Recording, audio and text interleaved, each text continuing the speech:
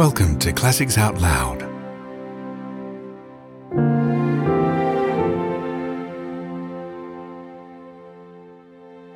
The Wonderful Wizard of Oz by L. Frank Baum.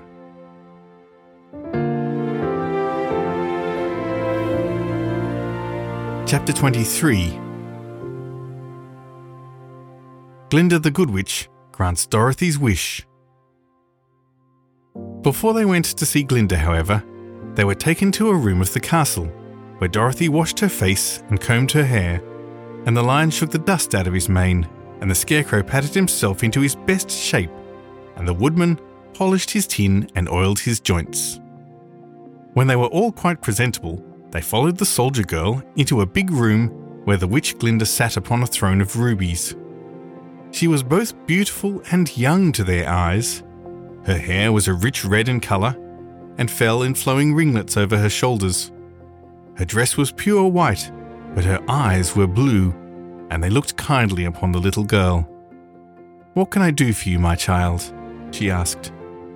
Dorothy told the witch all her story, how the cyclone had brought her to the land of Oz, how she had found her companions, and of the wonderful adventures they had met with. "My greatest wish now," she added, "is to get back to Kansas, for Aunt Em will surely think something dreadful has happened to me, and that will make her put on mourning, and unless the crops are better this year than they were last, I am sure Uncle Henry cannot afford it."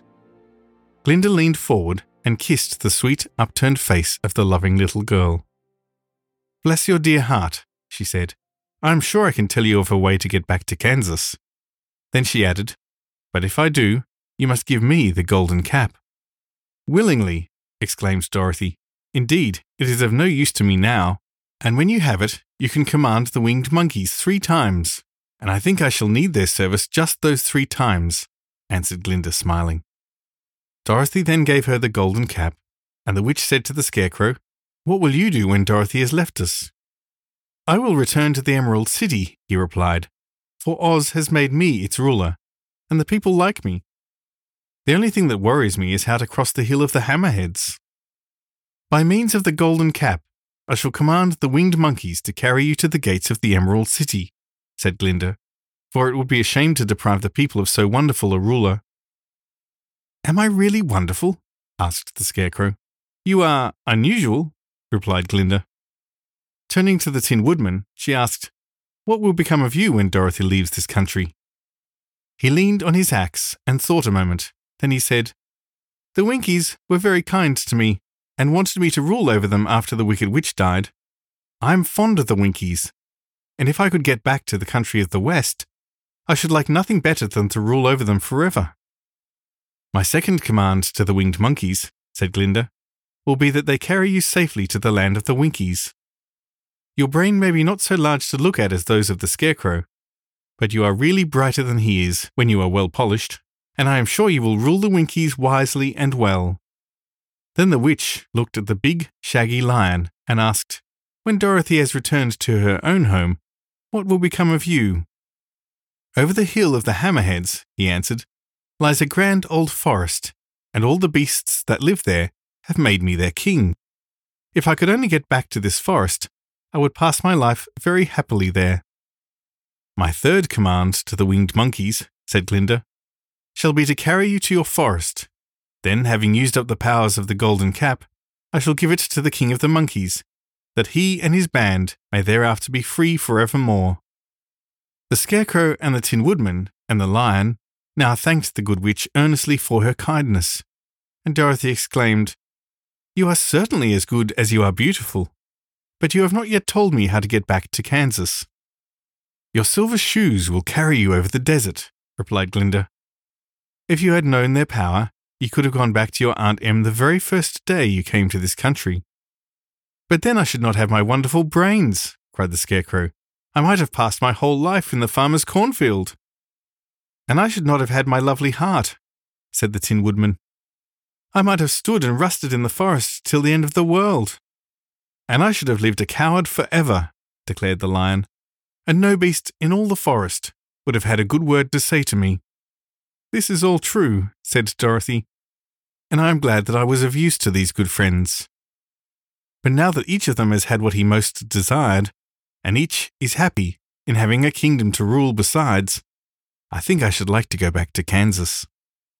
"The silver shoes," said the good witch, "have wonderful powers, and one of the most curious things about them is that they can carry you to any place in the world in 3 steps, and each step will be made in the wink of an eye.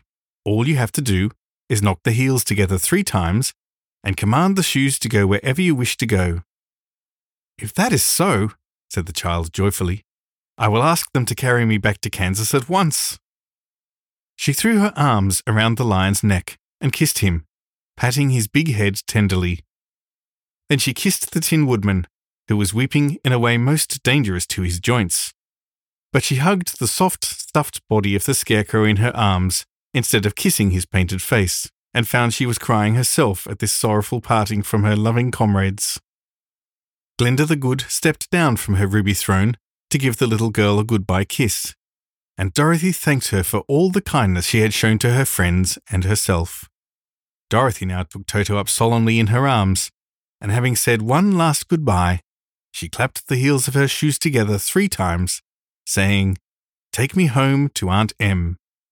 Instantly she was whirling through the air, so swiftly that all she could see or feel was the wind whistling past her ears. The silver shoes took but 3 steps, and then she stopped so suddenly that she rolled over upon the grass several times before she knew where she was. At length, however, she sat up and looked about her. "Good gracious!" she cried, for she was sitting upon the broad Kansas prairie. And just before her was the new farmhouse Uncle Henry built after the cyclone had carried away the old one. Uncle Henry was milking the cows in the barnyard, and Toto had jumped out of her arms and was running toward the barn, barking furiously. Dorothy stood up and found she was in her stocking feet, but the silver shoes had fallen off in her flight through the air and were lost forever in the desert. Chapter 24. Home Again. Aunt Em had just come out of the house to water the cabbages when she looked up and saw Dorothy running toward her. "My darling child!" she cried, folding the little girl in her arms and covering her face with kisses. "Where in the world did you come from?" "From the land of Oz," said Dorothy gravely. "And here is Toto too. And oh, Aunt Em, I'm so glad to be at home again." The Wonderful Wizard of Oz by L. Frank Baum. This has been a Pulse Podcasts production. Narrated by Ian Harris.